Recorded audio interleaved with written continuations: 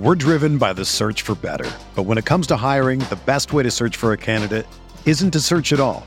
Don't search, match with Indeed. Indeed is your matching and hiring platform with over 350 million global monthly visitors, according to Indeed data, and a matching engine that helps you find quality candidates fast. Ditch the busy work. Use Indeed for scheduling, screening, and messaging so you can connect with candidates faster. Leveraging over 140 million qualifications and preferences every day, Indeed's matching engine is constantly learning from your preferences, so the more you use Indeed, the better it gets. Join more than 3.5 million businesses worldwide that use Indeed to hire great talent fast. And listeners of this show will get a $75 sponsored job credit to get your jobs more visibility at Indeed.com/Blue Wire. Just go to Indeed.com/Blue Wire right now and support our show by saying that you heard about Indeed on this podcast. That's Indeed.com/Blue Wire. Terms and conditions apply. Need to hire? You need Indeed.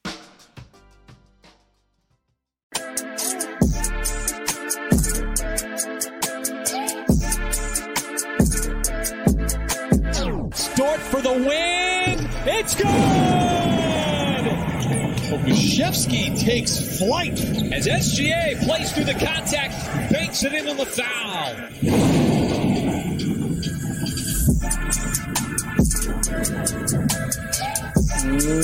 What is up, Thunder fans, and welcome to the uncontested post-game podcast edition.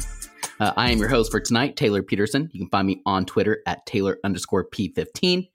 The Uncontested, we are a proud part of the Blue Wire Podcast Network and the official podcast of SI Thunder. You can find us on all social media platforms, essentially Twitter, Facebook, Instagram. We're on YouTube. Hopefully some of you guys that are and gals who are on this live stream are watching via YouTube as well. I'm going to try and be a little better second half of the season and posting some more highlight reels, so be sure to tune in there. And then we're also on TikTok now. I've been having fun with that and trying to get some reels up, some Thunder reels up. So be sure to follow us on TikTok as well. The Thunder dropped a close one tonight to the Cleveland Cavaliers, unfortunately. After leading by as many as 18 in the second half, Thunder ended up losing to a really, really good Cleveland Cavaliers team, 107-102. Just some notes before we get into the game, before we get started, just some things I want to mention here at the top of the podcast. Bally Sports issues. Okay, I'm not going to go on like a huge rampant, saga here, but I turn on the game. So we have Cox Cable, which, we'll see how long that lasts, to be completely honest with you all. But we have Cox Cable right now here in the OKC area.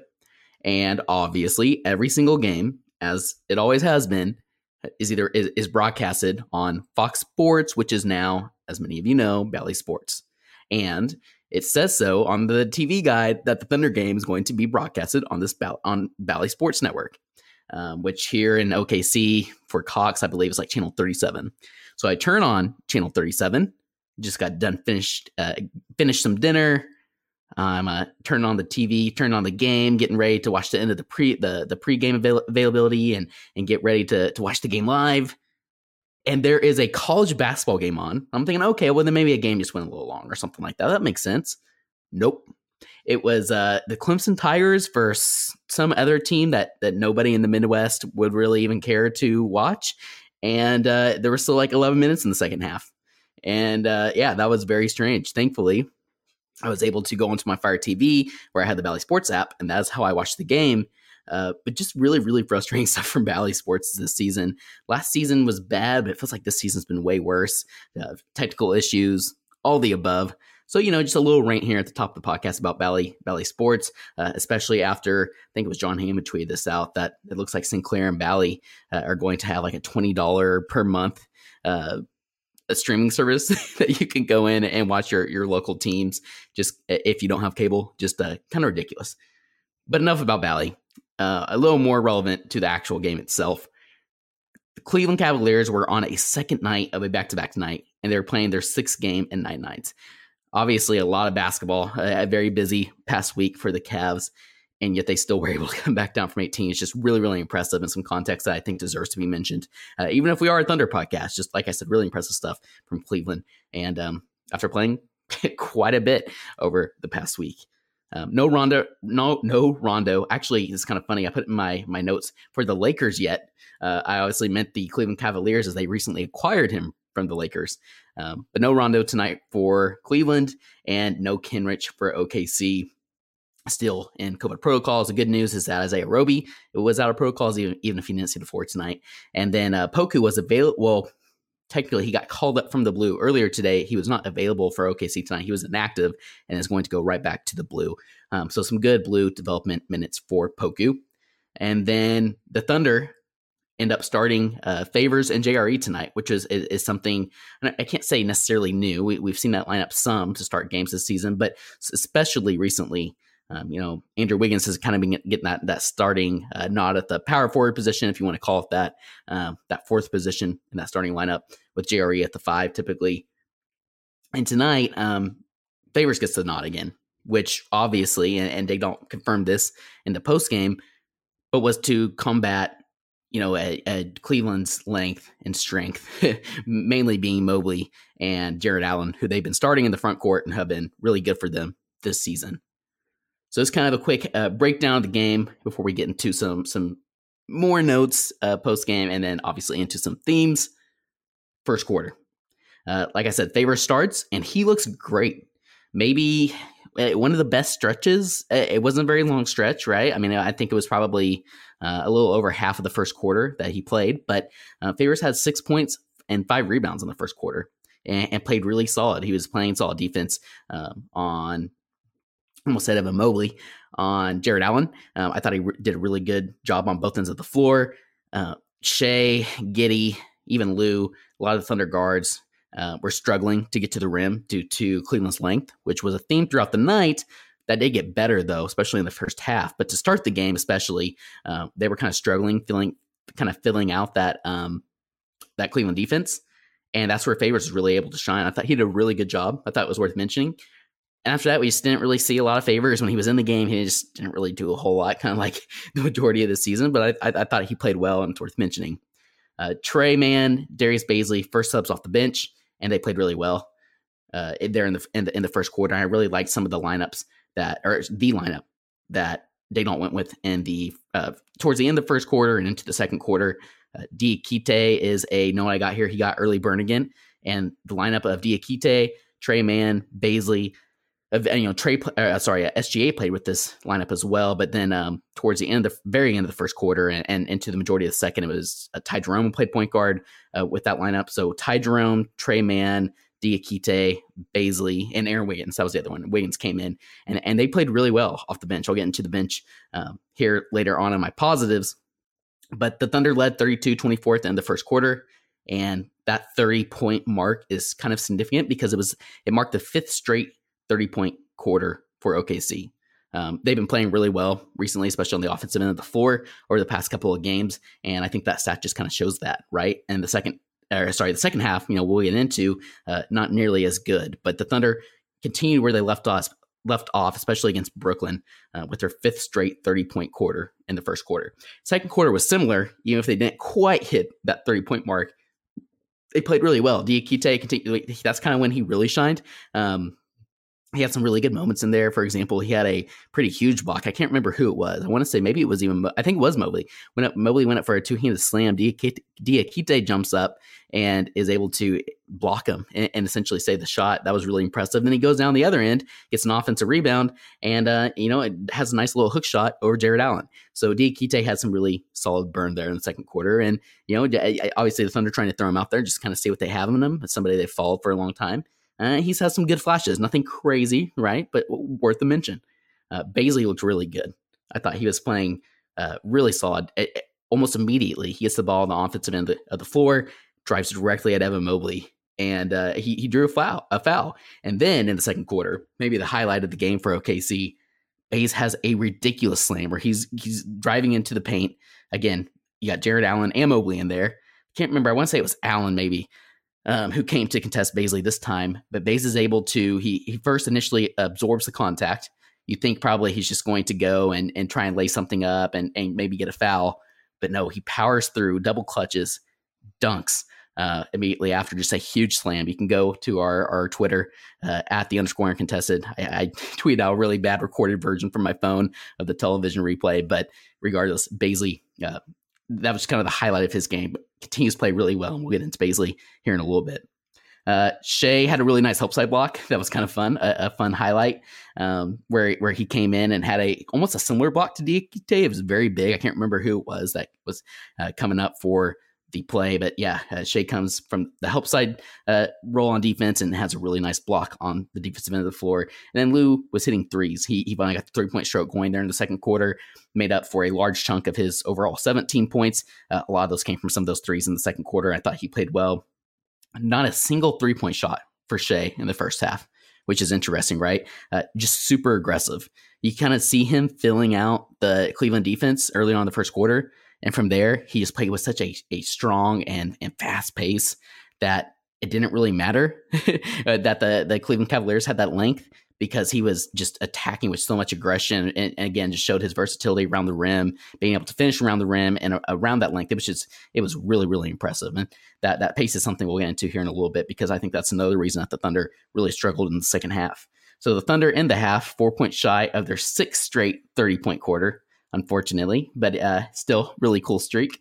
And they led the Cavs 56-46 at the half. Thunder shot 48.9% overall and 45.5% from three. Much, much better from three, which is a thing we've seen over the past couple of games. However, that did not continue into the second half, but the Thunder also out-rebounded the Cavs by 17, and that was something that would continue throughout the majority or the rest of the game. So the third quarter, this was kind of interesting. Muscala did not see the floor at all in the first half, but Muscala ends up starting the second half for favors. And just because I don't really have him in my positives or my negatives here, in my overall things for the game later on, there was an interesting post-game quote from Daignault that he mentioned Muscala is battling a ankle injury and has been battling it throughout the season, and doesn't really make sense to play him like 20 minutes a game. So I thought that was interesting and just kind of something to note. Is it maybe a bit of an excuse for why they aren't playing Muscala when he obviously makes that starting lineup much, much better, providing that spacing for those guys like Shea and Lou and Giddey? Maybe it is an excuse, but also kind of makes sense, right? And it would be a reason why Muscala hasn't been playing all that much. But he did start in the second half, like I said, after not seeing the floor in the first.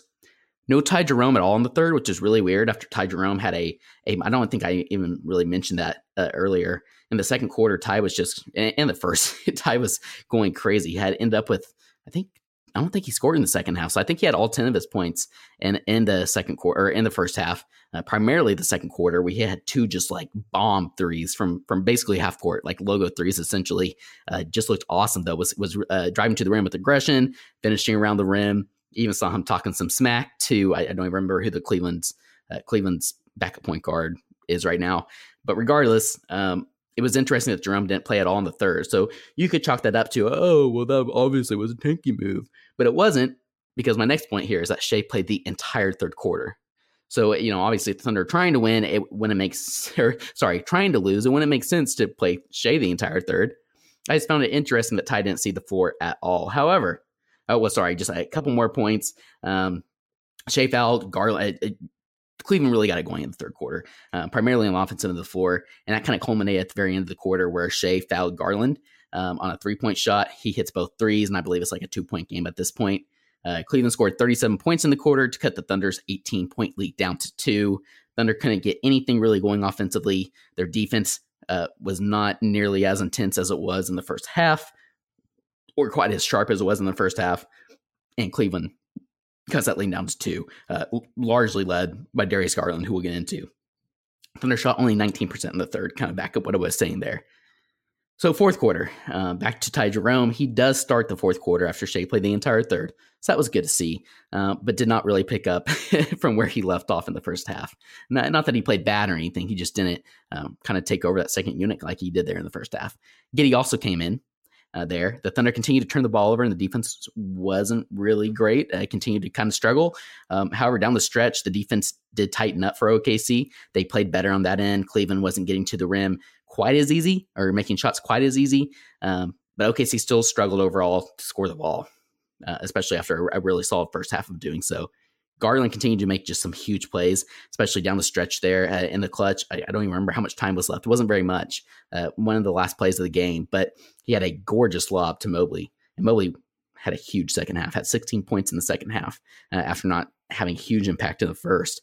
But Garland has a gorgeous lob, alley-oop to Mobley. And I believe that put the Cavs up 4. So then Muscala goes down. He nails a 3, which is big. Thunder only down 1 with like 10 seconds left or something like that. It was more than that.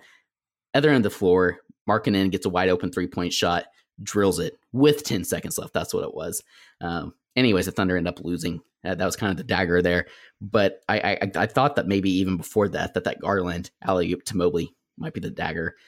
Regardless, like I said, not nearly as nice of a second half for OKC after a really good first half. That kind of continued how they were playing, earlier this week in some of those games that hopefully you guys got to watch and listen to our post games on those as well. So before I get into some overall themes, as you all know, we all do our post games differently, especially when I'm going solo. It's just easier for me to not spend so much time after the game trying to put notes together and things like that. It makes sense for me to do negatives and positives. Always like to end on the positives. So we'll get into some of those. But 2 quick notes I want to mention before breaking down some of those themes. I'm not going to pretend like I've been watching every single Cleveland Cavaliers game this season, but Garland obviously has been having a phenomenal season, all-star worthy, really has kind of shown that he's taken a leap. So I kind of start with that disclaimer that I haven't watched every Cavaliers game this season because what he did tonight might have been, if not his best game of the season, one of his best games of the season. Absolutely. He had at 27 points, I believe. Actually, I need to double check that here on the box score. Yeah, he had 27 points, 5 rebounds, which I actually didn't even realize. But the big thing here is he had a career high 18 assists, which tied CP. So obviously a career high, but tied CP3 for the most of a player in the NBA this season. And that's per Cavs PR. Not only that, but a very interesting stat from Synergy Basketball.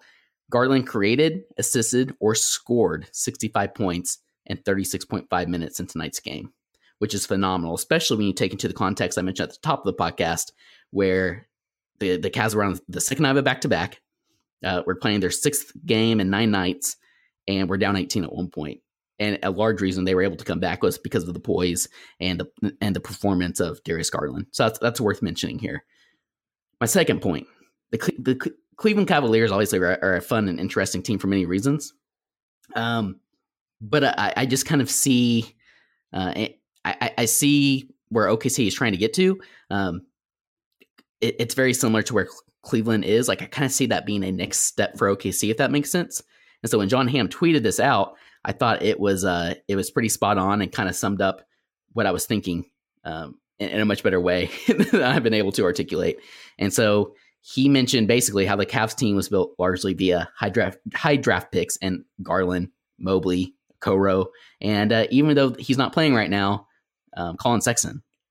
And then also through opportunistic trades and Jared Allen and Lauri Markkanen. Some even criticized, probably even myself. I can't really remember. I'll have to go back and listen to some of those offseason pods, but the Markkanen trade from Chicago to Cleveland. And that's ended up being, he's been playing a really good role for them this season. So outside of being the NBA team in the state that LeBron grew up in and wanting to play for, Cleveland isn't much of a free agent destination either, just like OKC is not. And Presti doesn't necessarily need a blueprint. He's not going to copy a team word for word, step by step. He obviously has a plan in his mind, but in terms of what a good example, what OKC is hoping to build in upcoming seasons, I think this Cleveland team really kind of is a perfect example of that. OKC already has a budding star in SGA. That's kind of like Garland and the step that he's taken recently. They already have one solid pick, at least in Giddey. Maybe you could call that like the Cavaliers a Coro pick. Maybe even the Sexton pick, even like I said, he's not playing this season. They have Lou, who is a major solid building block. But now they need to find that next superstar in the draft that we keep talking about over and over, not just on Thunder Twitter, but not just on this podcast, but also Thunder Twitter in general, other podcasts, national podcasts, et cetera, et cetera. Essentially, the Thunder need to find their Evan Mobley to pair with their Garland.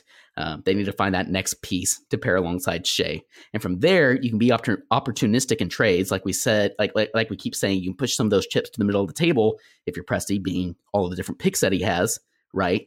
And that's how you find your Jared Allen and your Markkanens that fit around this team. For this team specifically, I would think that you'd want, well, let's just specific example, very easy one that we're all hoping happens.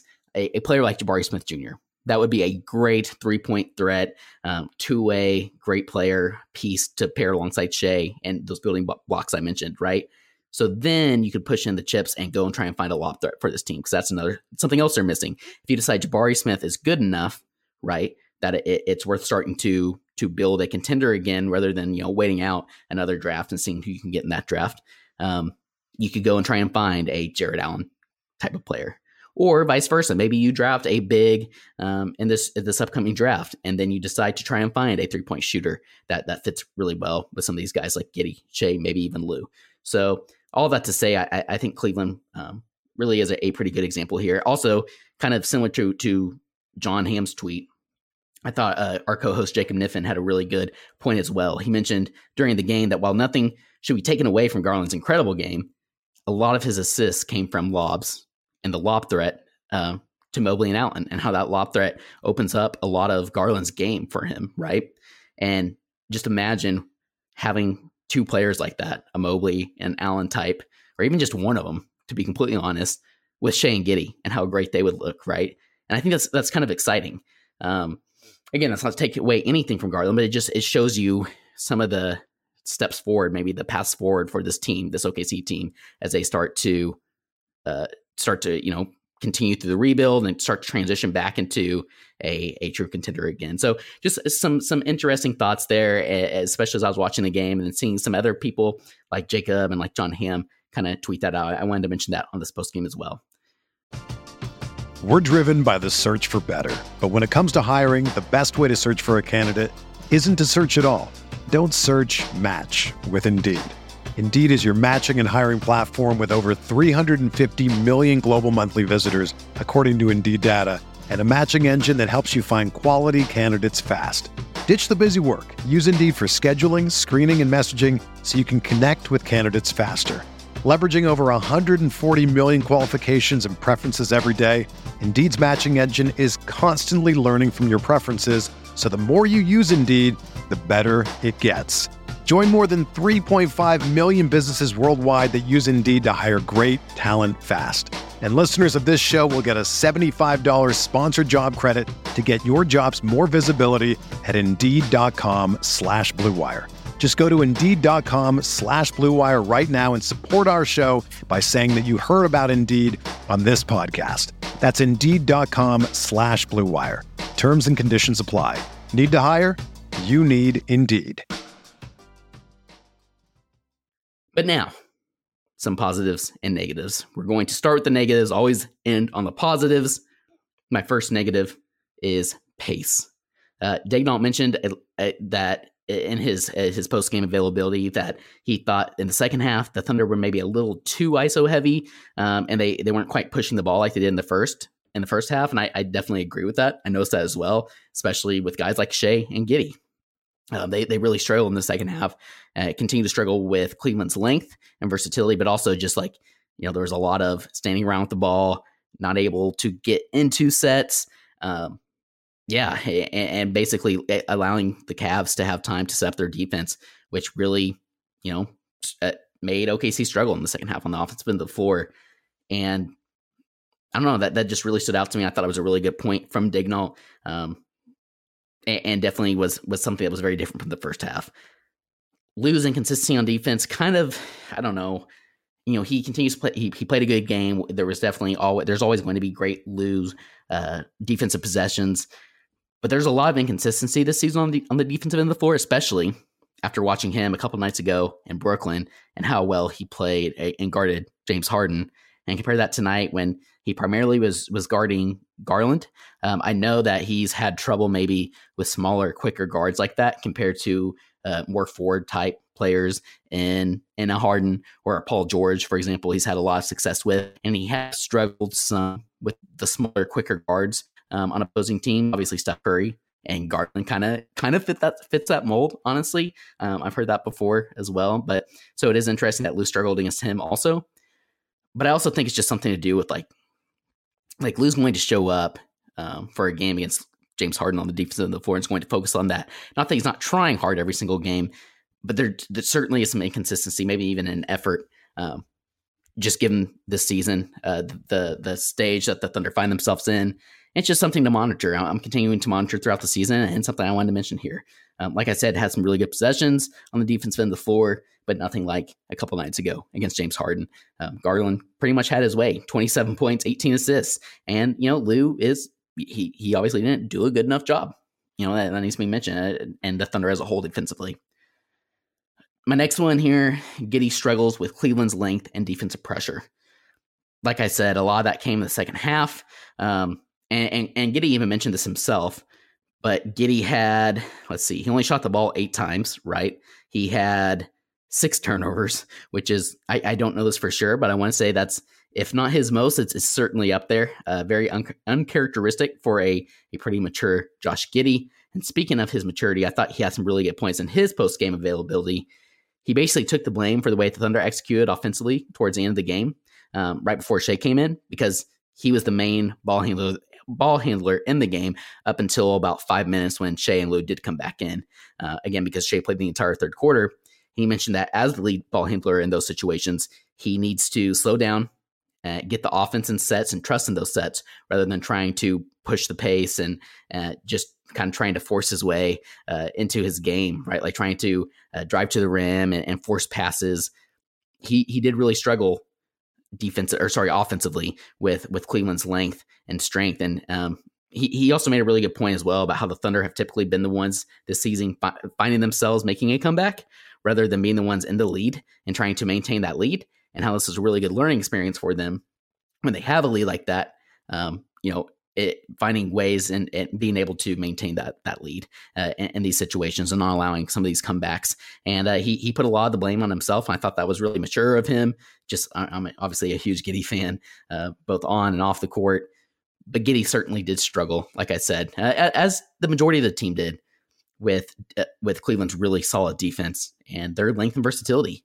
And so this is going to be a really interesting learning point for Giddey. However, I love Daigneault's quote. He he was asked about Giddey in his game tonight, and he mentioned some of those struggles that Giddey had, but he said something along the lines of, if this is a bad game from Josh, I think we'll take it. And what he's referring to there is, even if Josh only shot the ball 8 times and had 6 turnovers, he still had 11 points, was a leading rebounder on the team with 10 rebounds as a guard/forward, and was 5 of 8 from the field. So even then, a lot of good things to take away from Giddey's game, but certainly wasn't one of his better games, and he struggled with this kind of team like the Cleveland Cavaliers. And then my last one here, turnovers. Pretty simple, pretty straightforward. 15 turnovers for OKC to Cleveland 7. And a lot of those came in the second half. I don't have the numbers and the breakdown of turnover in the first half versus the second, but I can guarantee you, just based off eye test alone, that the majority of those came in the second half. Like I said, Giddey had 16, or sorry, there was only 15 in the game for OKC, so not 16. He had 6. SGA only had 3. That's kind of interesting. I thought he had more, but there were some plays that maybe wouldn't show up in the box score as turnovers, where Shea was driving to the rim and would fall down, or would get a no call. That didn't count as a turnover, but I kind of thought like that he'd have a little more. Baisley had 2, Trey Mann had 2. So really the bulk of those came from Giddey, but regardless, still a negative for OKC, 15 turnovers on the night. And then a theme that I can't really classify as a negative or a positive, I'm just kind of throwing in the middle, was SGA. A lot of that was because, again, SGA being the leader of this team on and off the court, the way he plays, he leads by example and he leads vocally, but specifically on the floor, like, for example, if he's locked in on defense and is playing a really good defensive game, you notice the rest of the team tends to do so as well. Same for offense. Obviously, as a point guard, he sets the pace, something I mentioned earlier, right in my negatives. And I don't think it's coincidence that in the first half, Shea played very well, was extremely aggressive, continued and left off exactly where he left off against Brooklyn, where he had 30-plus points and was 1 assist away of a triple-double, or maybe 1 rebound away. Regardless, Shea continued that in the first half. He kind of analyzed very early on over the first first couple of possessions, how Cleveland was going to guard him. And then he realized that by pushing the pace and playing fast, that he was going to be able to blow by some of those bigger defenders and won't have to mess with the length that Cleveland presents, right? But in the second half, didn't really get that opportunity. The refs kind of started calling the game a little more tight after Bickerstaff was just losing his mind the first half. And some in the third quarter, they started calling which is kind of frustrating that the refs seemed to give in and started calling the game a little more tight. Because of that, Shea struggled there in the second half. Ends up with 21 points, 4 rebounds, 7 assists. Still a great stat line from SGA, but 7 of 19 from the floor. Like, again, I'm never going to complain about Shea shooting the ball 19 times on this team specifically, or going to the free throw line, but really kind of struggled there in the second half. And I think the team kind of followed. So again, solid stat line. I liked a lot of what I saw, especially in the first half from Shea. Kind of carrying over from what he was doing earlier this week, kind of bouncing back, coming back from COVID protocols, right? But overall, not my favorite game from SGA. So because of that, I can't really put him in a positive or a negative. But now, transitioning finally into some positives. The OKC Thunder bench, huge positive tonight. And a lot of that was in the first half as well. 43 points on 15 of 30 shooting and 15 rebounds. You look at the bench, obviously a lot of that is led by Darius Bazley, who we'll get into. 17 points, 7 rebounds, 3 assists, 5 of 9 from the floor. Diakite only had 2 points. It was a really fun 2 points there in the first half, but he had 4 rebounds. 9 points from Mike Muscala in the second half. Had some really big 3-point shots, especially one there towards the end that kept the Thunder alive. And then 10 points from Ty Jerome, who was great in that first half and didn't really do much in the second half. Really only got to play some of that fourth quarter. And Trey Mann, I love seeing him. 25 minutes. He was had the second most minutes off the bench behind Darius Bazley, who had 28. For comparison, JRE had the least minutes of, well, I guess besides Favors. JRE had 26 minutes in the starting lineup. So it is great to see Trey earning coach's trust, especially on the defensive end of the floor. I thought he held up pretty well overall. Wasn't his best night offensively, 5 points, 2 rebounds, 2 assists, but overall continues to have an impact. If he's able to now, get 25 minutes off the bench, for example, I think we're going to have a Trey Mann explosion at some point by the end of this season. And I am just cannot wait to see that. So all that to say, I thought the OKC bench was fantastic tonight, more so in the first half than the second half, but that was the team as a whole. Speaking of kind of similar in that regard, 20 second chance points for OKC, 15 offensive rebounds, and they out-rebounded Cleveland by 11. Like I said, that is something that carried over into the second half when many other things didn't. They out-rebounded Cleveland 57-46. So very impressive there against a long and strong Cleveland team, right? That I was kind of a little worried about how OKC was going to fare against guys like Jared Allen and Evan Mobley. They fared pretty damn good, all things considered. And so definitely a positive in that regard as well. Now, somebody else. Also Colin in the chat said, if you answer questions later, and then he dropped some questions in here. I absolutely will answer questions later. So please, all of you that are listening in, send in some questions, whether you're on YouTube, Twitter, Instagram, whatever, or however you're watching, be sure to drop questions. I'll answer them here at the end. We're getting pretty close to that. My next positive, like I mentioned, Darius Bazley.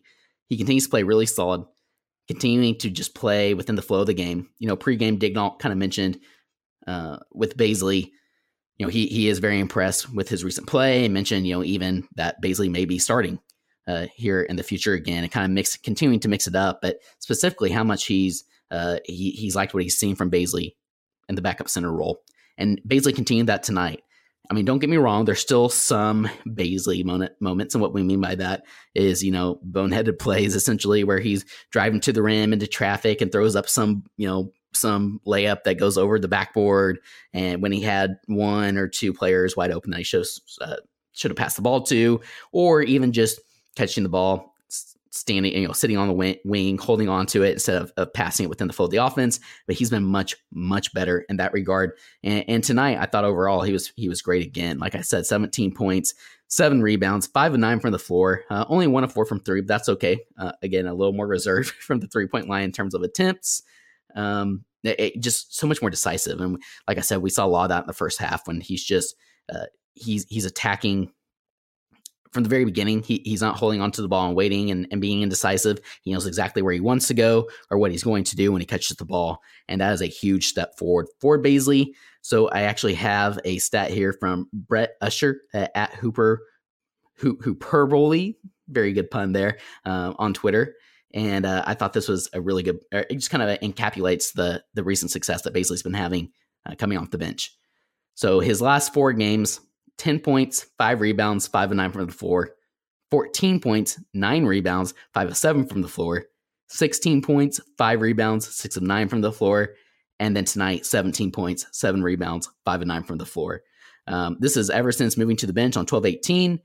And yeah, like this 4-game stretch has maybe been some of the best of his career. It reminds me of that 5-ish game stretch that he had at the beginning of the season.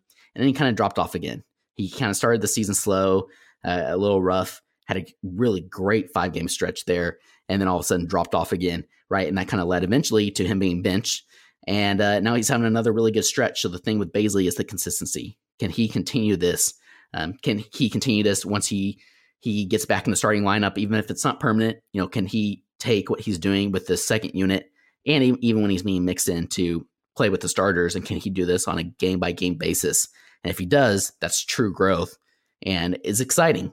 If not, that's concerning. You can seem to see the flashes from Bazley, but he can't seem to put it all together. Hopefully this recent stretch is him starting to put it all together. And it's just something to continue to keep an eye on, especially as we, enter into the second half of the season, which seems crazy. Next positive, Ty Jerome's half. Won't talk a whole lot about that, but man, 2 of those 3-point shots that he had, one of them I tweeted, he shot that one from Edmond. I mean, it just basically logo shots. And it's awesome seeing him take those with confidence and starting to hit them more regularly again.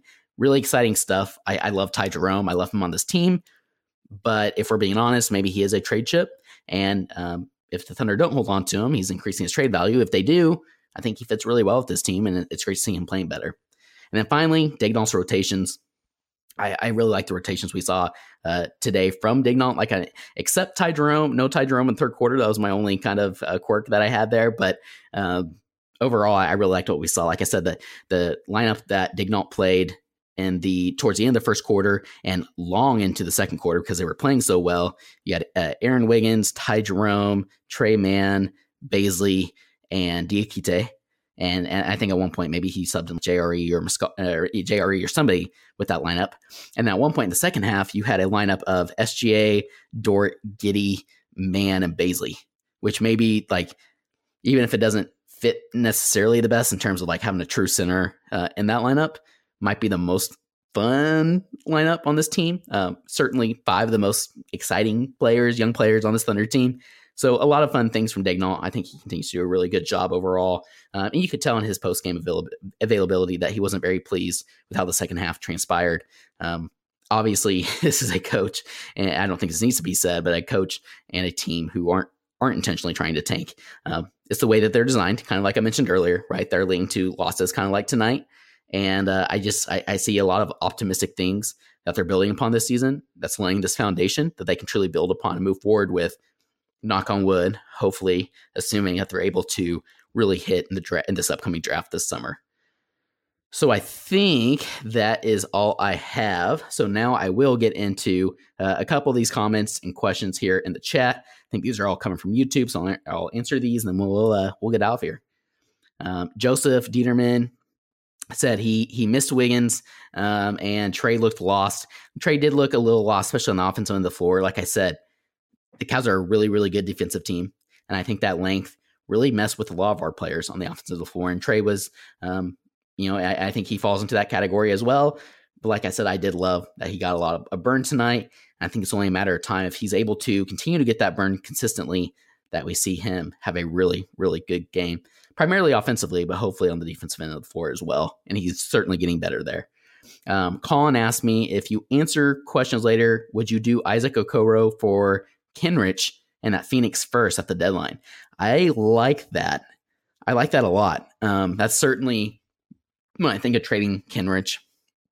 If we do end up trading Kenrich, I do like the idea of kind of using that as a consolidation trade. We kind of, we use the example of Cam Reddish. Not that, we were gung-ho on Cam Reddish here. We just, that was just an easy example. I'm trying to think. Jalen Smith from Phoenix, the center, who's been playing much better recently.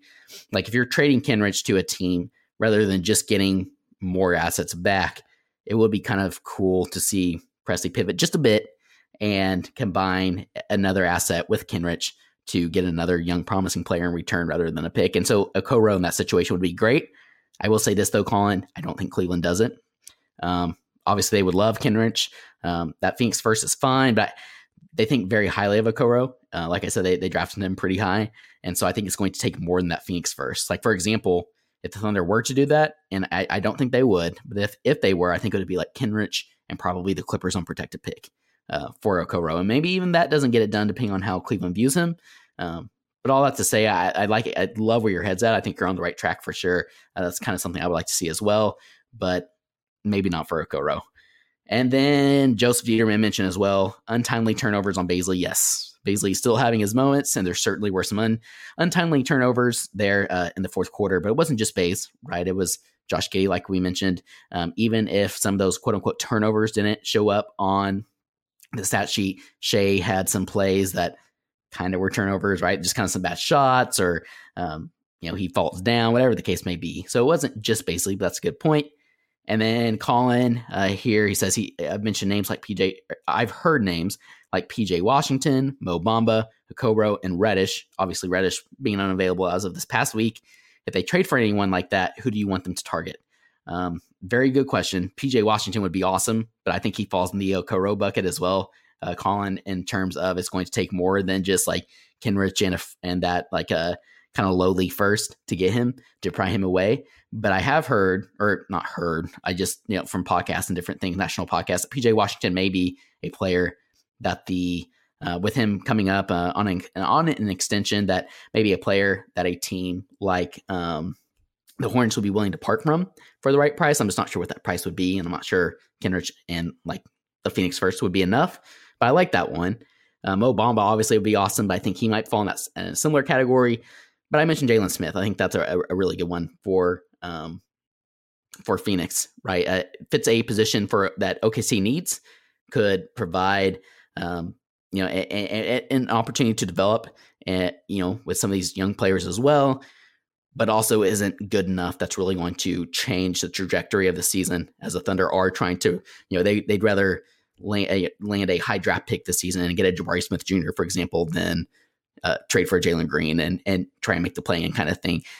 Green's not good enough quite, or did I say Green? I keep saying Green. Jalen Smith. Smith isn't good enough, right, to kind of push you over that hump. So that's one I have in mind right now. Obviously, Reddish was kind of an obvious one. I'll have to do some more thinking, some more targets like that. But like I said, I think you're on the right track, and I certainly like that idea as well, rather than just going for more seconds. Yeah.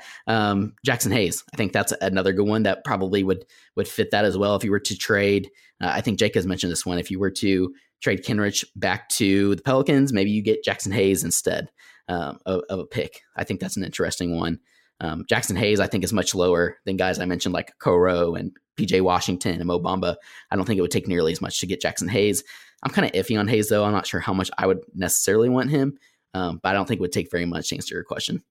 But thank you for sending those in, Colin. Really good stuff. Always love interacting with you all. So be sure to tune in to all of our upcoming podcasts, whether it's post-game, group podcasts, ask questions, and we'll obviously try to get to them. But I think that's all I've got.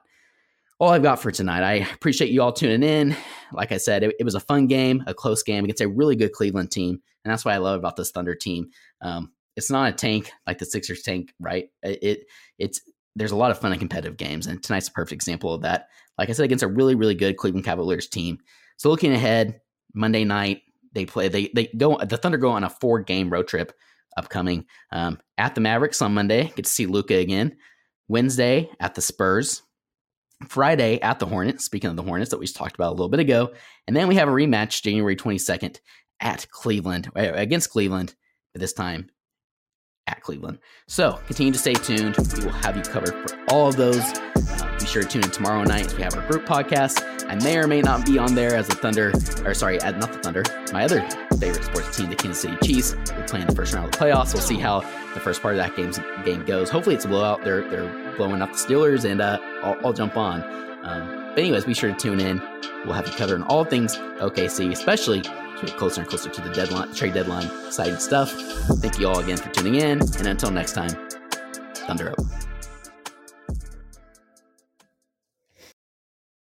For the ones who work hard to ensure their crew can always go the extra mile, and the ones who get in early so everyone can go home on time, there's Grainger, offering professional-grade supplies backed by product experts so you can quickly and easily find what you need.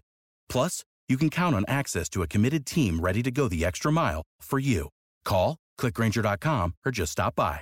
Grainger, for the ones who get it done.